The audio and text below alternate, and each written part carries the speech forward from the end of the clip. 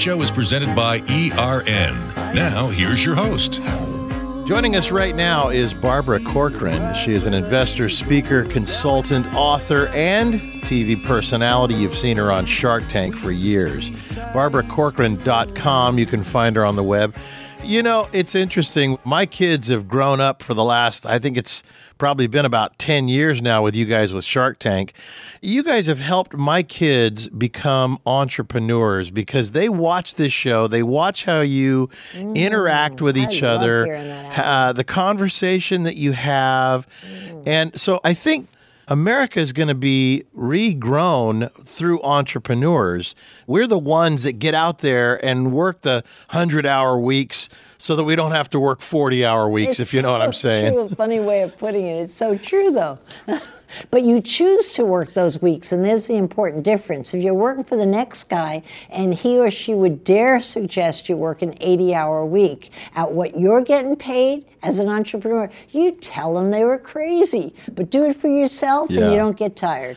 I've actually worked 24 hours before, and my wife says, "You're crazy." I said, "No, I'm not. I've got to get this job done." And there's just some energy to, you know, when you own your own company, you're unstoppable, and that unstoppable energy is priceless.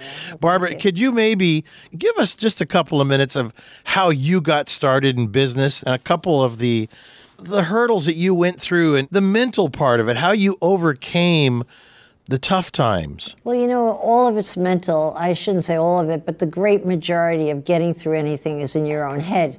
I think that people very often think the enemy is on the outside, but for me, I found the enemy was on the inside. I was a terrible student in school, so I grew up thinking I was stupid. It wasn't until I got into the workforce and part-time jobs that I felt capable in anything. And so I had to beat the heck out of my own brain, that old voice from childhood: "You're stupid, you're not going to make it, what are you doing here, how dare you, don't have the answer," that whole thing. So I got perfect training actually to be an entrepreneur because I came out of like a rejected kind of classroom situation.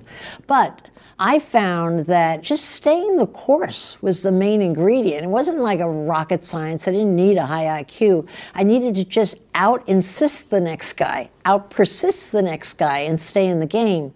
And so it was just my dogged determination, not even to be a phenomenal winner. I always thought, oh, I'll be successful once I got started. I believed in myself in that regard, but I never dreamt I would have the success that I had.